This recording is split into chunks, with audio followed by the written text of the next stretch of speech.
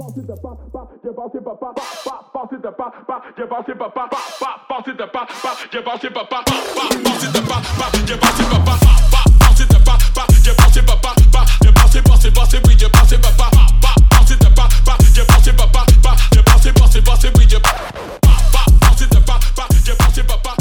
to the Divorce Devil Podcast. I'm David. And I'm Rachel. Follow us as we dive into all the positive and negatives of post-divorce recovery. Stay tuned for some real and sometimes raw end-of-the-road divorce topics. Please put on your big pants because we're full of honesty, authenticity, and irrefutable truths. This progressive podcast ain't for the faint-hearted. Enjoy. Welcome, everybody out there, to Divorce Devil episode 105. We have Don Dais. Dais. Got it. I was right. You were right. I was right. Dang it. She has a book coming out in January called The Shit No One Talks About, tells you about divorce. So it's coming out in January 2023. Her publicist reached out to me a couple months ago, and we love having Don on the podcast. And we got a couple questions for us, but tell us a little bit about yourself, Don, first. I'm a writer. I live in the Sacramento area. And I've been writing for, 15 years or so. And I kind of tackle subjects that seem like really ridiculous. And then I kind of try to humanize them and come at them from a funny angle.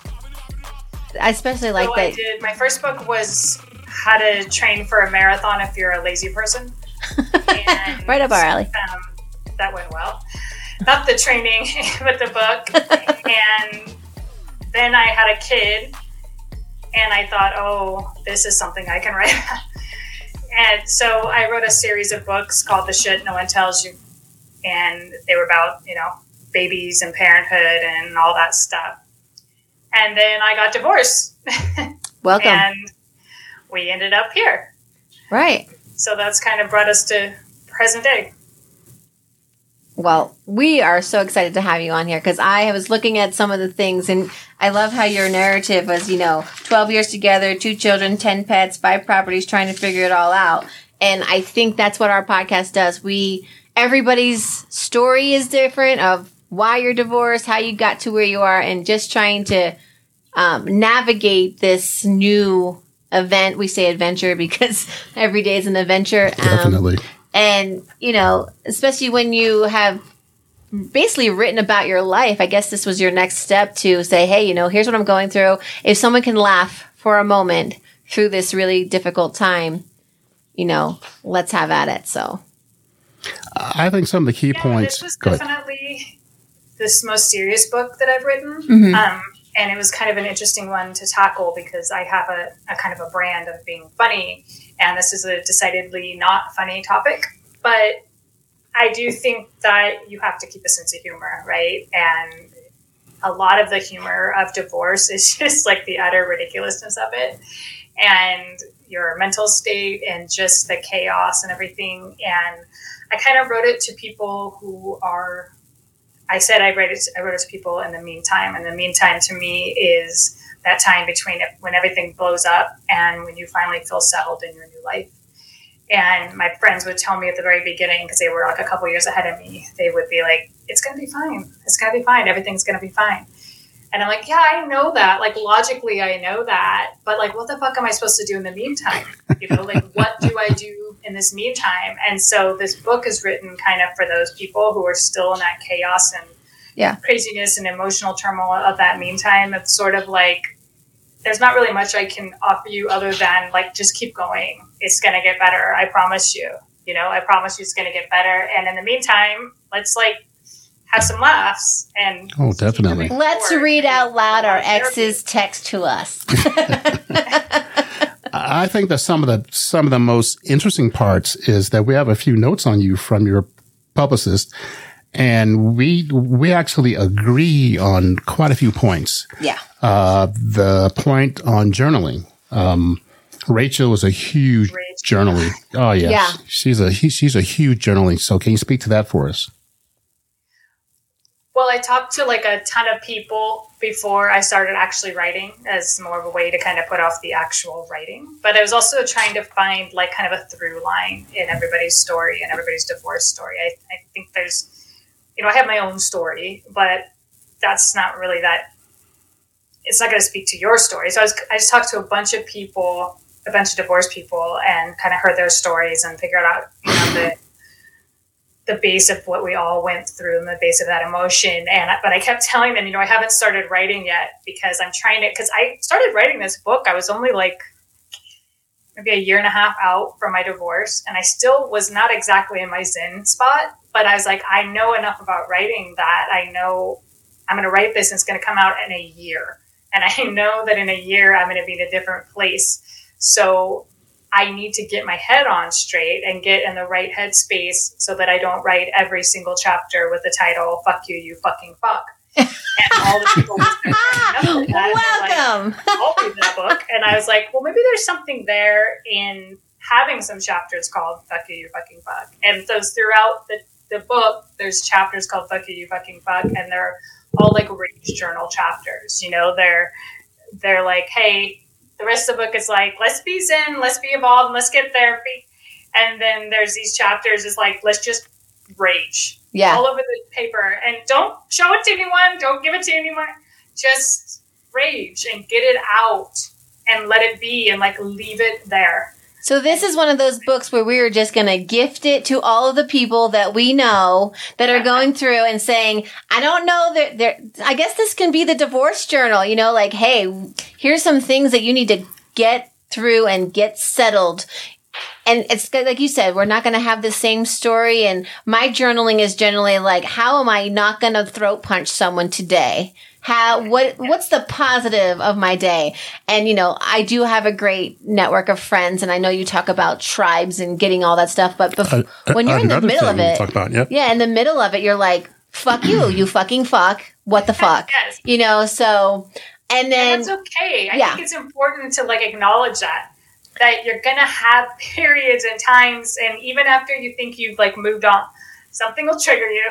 Oh yeah. And then you're right back into fuck you fucking fuck. And so I think it's important to like lean into that, rage it out. Yeah. And then leave it there. Yeah.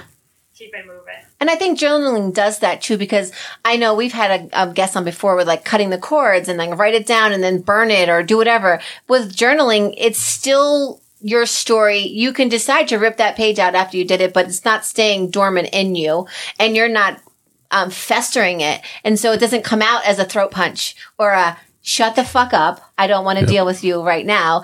And, I want to keep my job, or, we have children together. So there's a lot of things that, in between the lines of fuck you, you fucking fuck are, I've healed a little bit today. I didn't call you a fucking fuck to your face. I just told my friends that you are. Really, at a certain point, you're not going to get anywhere with that. Yeah, no. And you have to. It's just spinning wheels. Yeah. And we're trying to be adults here. Trying is the key word. But yeah. So what about the squad, the village? We talk about village. Yeah. You say squad. Yeah. Our village is really important to us. I mean, it's super important to have. And it's important to pick those people. Go ahead. Well, I had a village before all of it.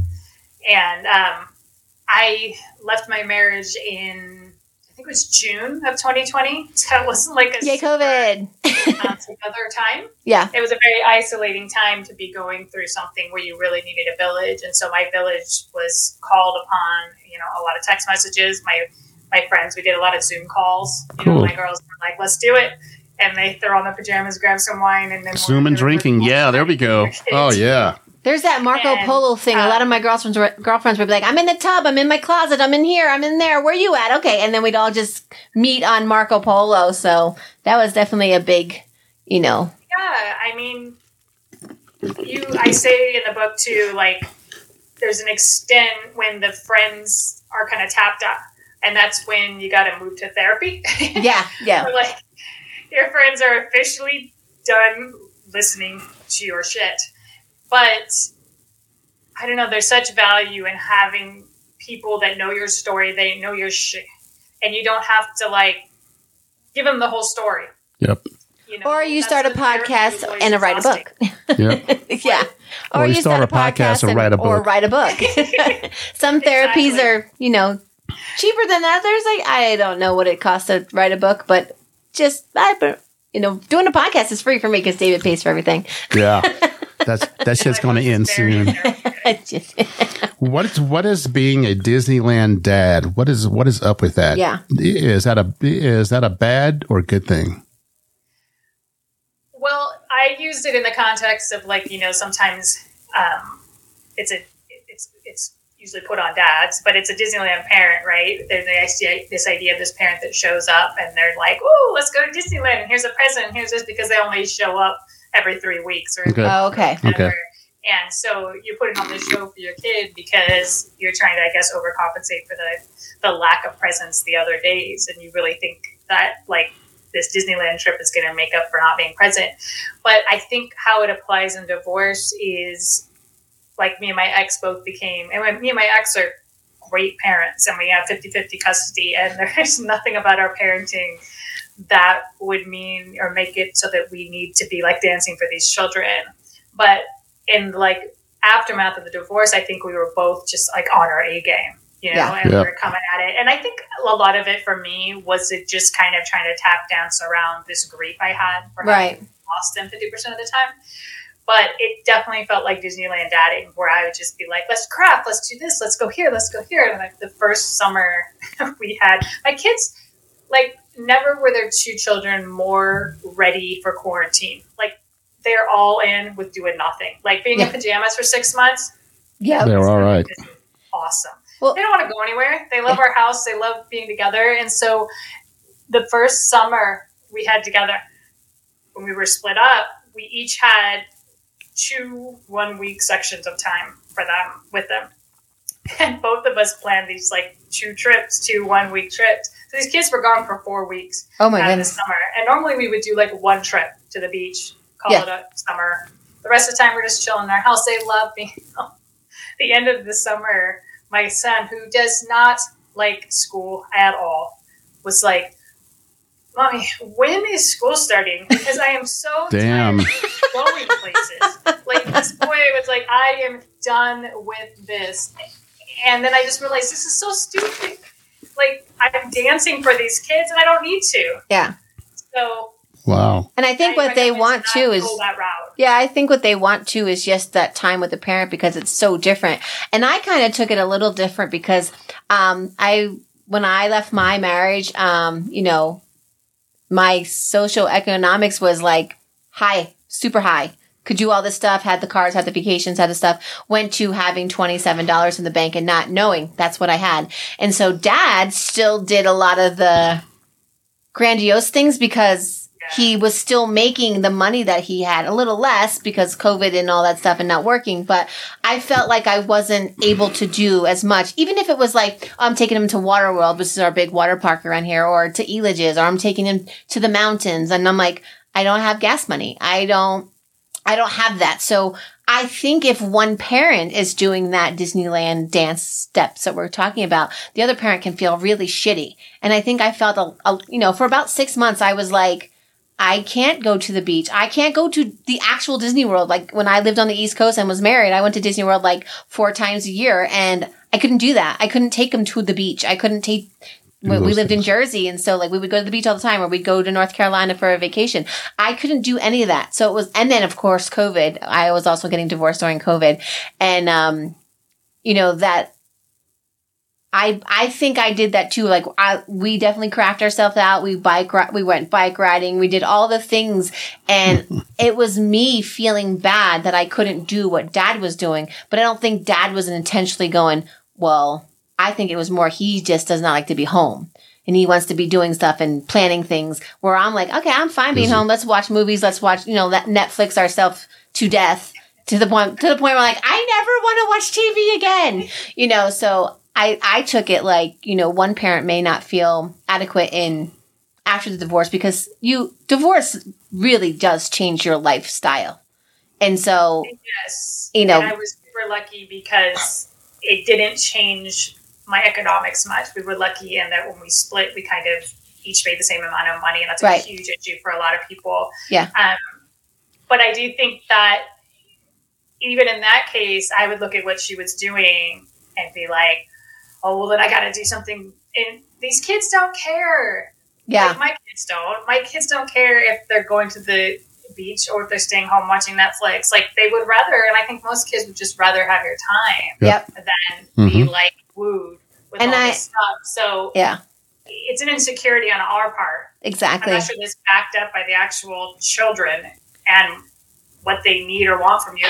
Well, what COVID did for us is actually gave us our families back, right? Because we were so busy. Like, my son plays 3 sports. He does this. He's at his, like you said, you lose your child half the time. So I went from a full-time see my kid every day to what do I do now? And then like becoming, okay, so when he comes, we're going to do this. Da, da, da, da, da. And he's like, I want to play video games with my friends. I'm like, no, you got to spend time with me because I haven't seen you for 3 days. And he'd be like, okay, I don't want to go for a bike ride. I don't want to do this. And so it gave us our families. I think we had to work on ourselves too, because, 7-8 hours a day, we're not with them. They're with their teacher. I became the teacher. I became the this. And when they were doing school at home, you're like, what? I'm not smarter than a 3rd grader. What just happened? And so I think, going through COVID, going through divorce at the same time, I actually lost my job because I was a school nurse. And if there's no kids in school, you can't school nurse. So I was looking for another job that was, oh, well, we're not going to hire you because we have to test you for COVID. You have to be out of work for 2 weeks, but we have to pay you while you're doing it. So it was this whole big bumblefuck, basically. And so a lot of places weren't hiring nurses because you're either in the system or not, but yet you can go travel to another state and work. So there was a lot of times where I didn't feel like I was being a good parent, but now I look back, I'm like, I spent time with my kid. We actually played board games and we played card games and we, did all this stuff, like made like living room forts. What? Yeah. So it's almost like I got my childhood back because my child was stuck home because I feel like that's what he thought. Oh, I'm stuck home with this lady again. But I felt that I wasn't providing like I did before because I was used to like the grandiose vacations and going to different, going somewhere, and so it really was hard to change that. You don't have to give them the world. You need to like show them that you're their world.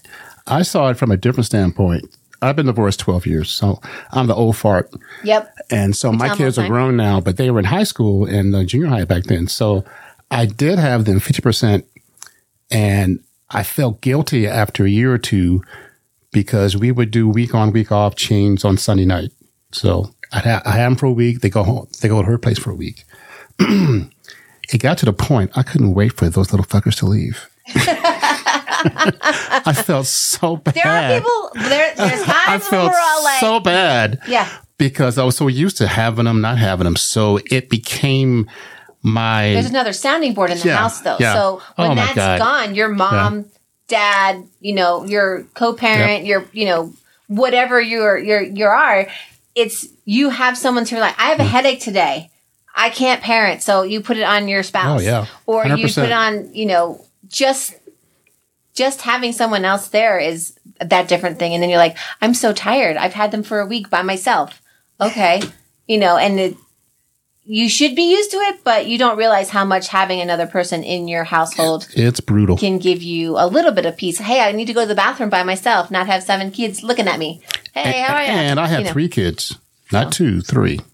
Oh, so, stop it. Just stop it. 3's just like 2. No. 3 is exponential. I have 3 too, but they're spaced out, so. We went and did the 2-2-3 schedule, which is like really complex. Whenever anybody asks me if I'm free, I'm like, I send them a screenshot of my color-coded schedule. Yeah. I'm like, yellow days. I'm free on yellow days. Because it's like, I can't even tell you, I'm not even free every Monday, Tuesday. It's like every other Monday. It's just a cluster. Yeah. Every time and my kids are only 11 and 9. Okay. And so they were like 8 and 6 or so when we split. Mm-hmm. And we weren't ready to be away from them for, longer than 3 or 4 days at a time.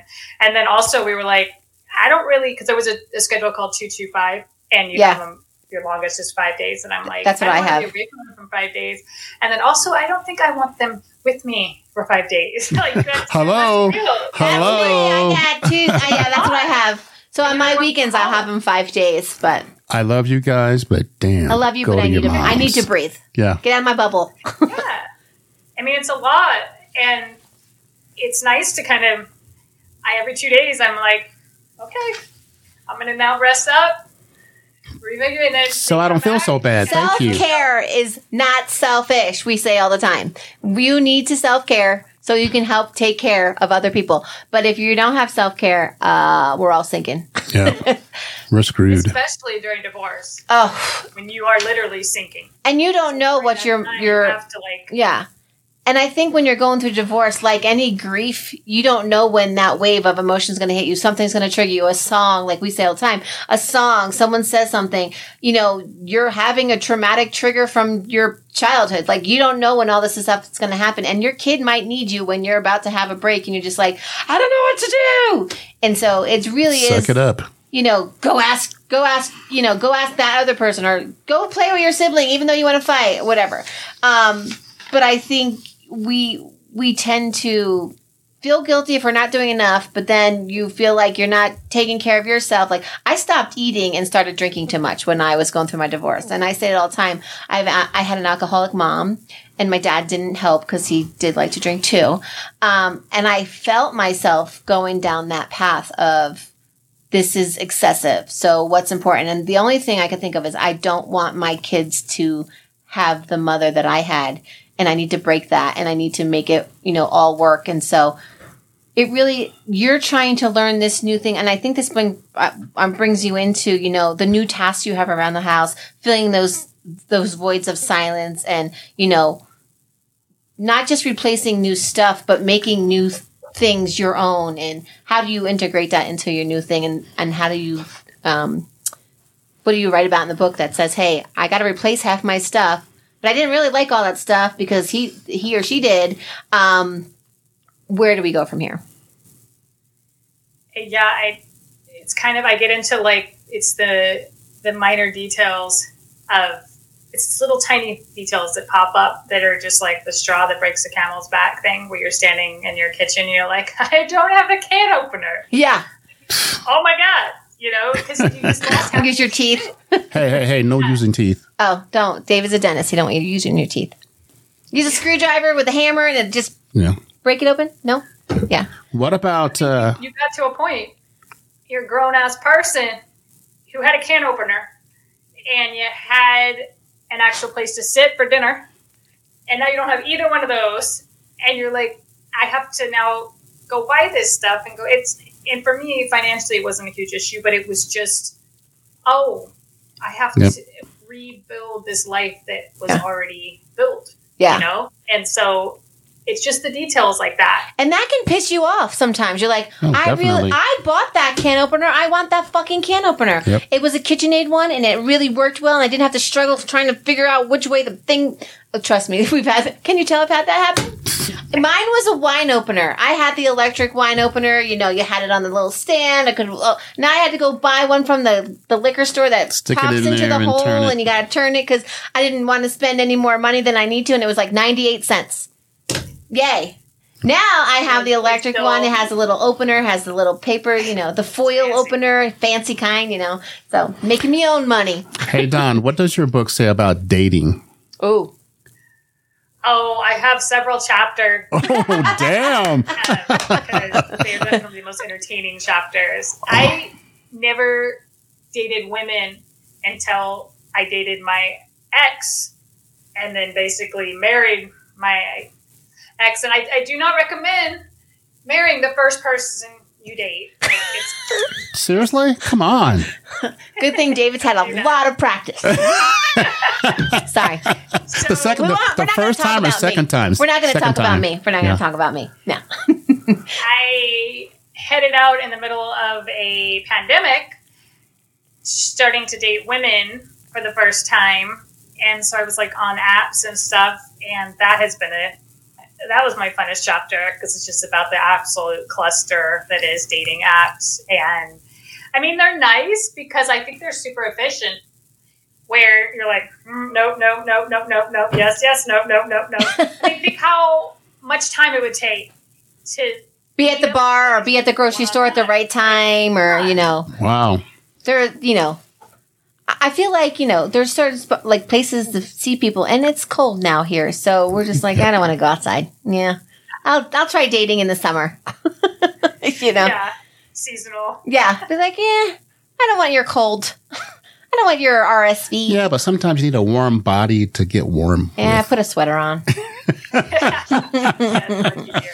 Sorry, I had a rough day at work, so I'm a little aggressive. Gosh, she is, man. She's on it. I think I'm gonna sing her a song later. Oh goodness, please don't. But so what would you say the big take from your book is? Unfortunately, we don't have it because it's not out yet, and I couldn't read through it. So, but I'm getting it. Oh, I know it's already in my cart. What's their biggest take on your book, and where you are now from when you wrote your book? Like I said, I had the unfortunate experience of writing this book while I was kind of still in the middle of my divorce stuff. And I really tried to be really conscious of the fact that I knew that I was going to evolve past that particular moment in time. And I wanted to make sure that I was right. I know books. I have books that are 10, 15 years old. And they're still for sale. And so you want to make sure that you're not publishing a temper tantrum. Right. You're writing a permanent ink about people that you have to do life with. I still have to raise children with my ex. My kids may read this someday. My ex is engaged now, so I'm having to co-parent with a third person, and so these are all people that are part of my life that have to do everyday life with, and it was important to me to be really conscious of that, even though if maybe I wasn't completely I wasn't completely zen just yet. Yeah. And so I did a lot of writing, rewriting, cutting. I would send stuff to my editor and she'd be like, that's great. We can't use any of that. And I'm like, yeah, that's probably a good idea. So defamation of characters, probably frowned So you upon. almost wrote 2 books. Yeah. The book is sort of a snapshot of a time in my life. And I think that there's some value in writing from inside the building.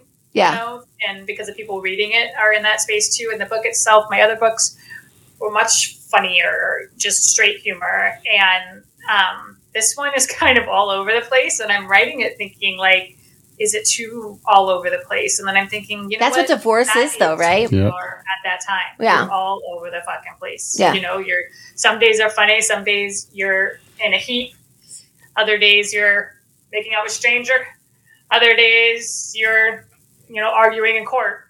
It's just a lot. Yeah. And so that's what this book is. It's just kind of everything that you go through during the meantime. Are you officially divorced now?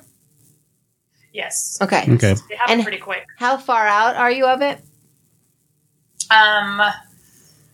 We have to wait the 6 months. So I think I filed in October of 2020. Okay. So yeah, mine kept getting pushed off too because of COVID, and then the courts closed and all sorts of stuff. So I was supposed to be divorced in March. Went to Vegas to celebrate or whatever, and got kicked out of Vegas because they were shutting down. So, and then it happened in July of 2020, and now I'm 2 years, couple months, and I honestly go back in one of my journals, and I'm like, wow, that's not who I am, but I had to be that person to get to where I am now. And I think a lot of times when, like David said, I do journal. And now my journal is, how am I bettering me, not my divorce? Because a lot of it is definitely, it's all about the divorce. Eventually I'm going to be divorced enough where it's I'm not married anymore. Where I feel like when I say divorce, it's almost like a red check on your paper.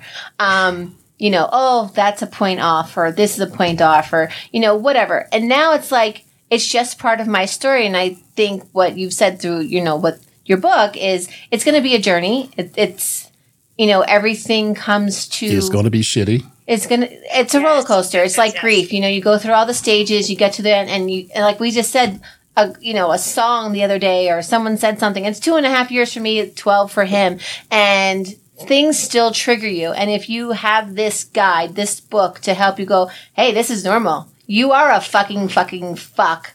But I've seen past your fuckery. That's going to be the next podcast. That is. You are a fucking fuck. You're the fuckingest fuck.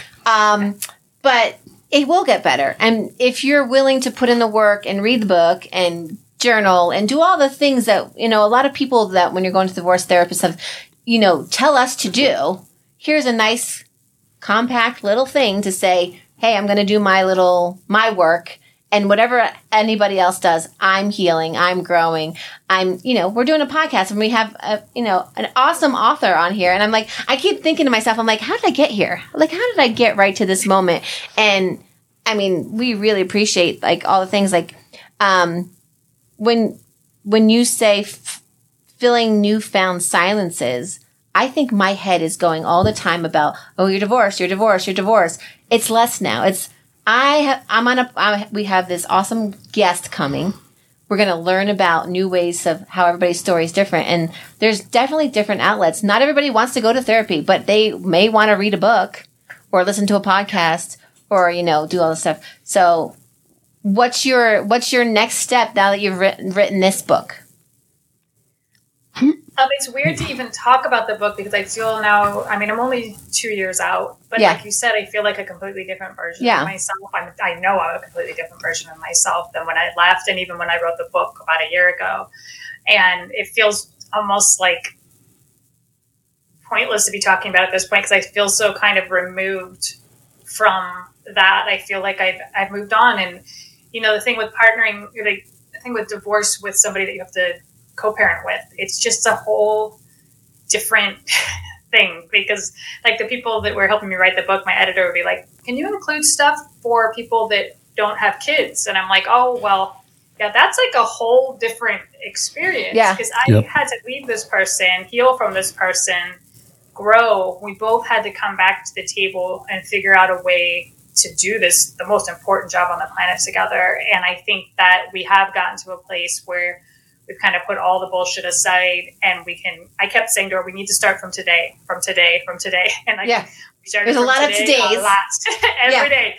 But like you get to a point where the past is so far back that you just can't reach it anymore. Yeah. Bring it into present day anymore. It's like, screw it. It's back there. And your view of it is different. Like even in 5 minutes from now, like what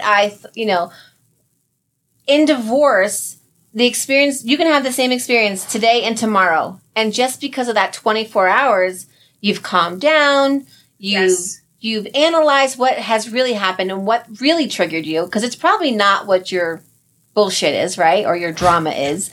And it's probably because you had a bad day at work. You had this, and then you get a text going, hey, I'm going to be there in 15 minutes. 2 hours later, they're like, I'm going to be there in 15 minutes. And then 2 hours later, you're going to be there in 15 minutes. So that, because I have to be reliable and you're not, now I'm triggered. So all these things could be, it's fine. I get 2 hours more with my kid. Or if I have an appointment or something, I'm just going to take him with me now. You're going to have to wait for me to do that. So I think now, even with my, communications with not just my spouse, but anybody, I'm like, here's what I need.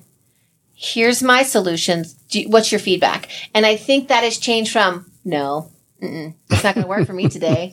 Thanks for asking. Yeah. So I think this is such a great, there's not a lot of really good divorce books out there. It's how to get divorced, how to get a good lawyer, how to get what you need, how do you get to this. And I can't wait to read this one because I really feel like we need other outlets of, I love to write. I love to journal, not like write, but I feel like it's an outlet. And once it's on paper, it's no longer in my soul and I've gotten rid of it. And then I can just go, that doesn't affect me anymore.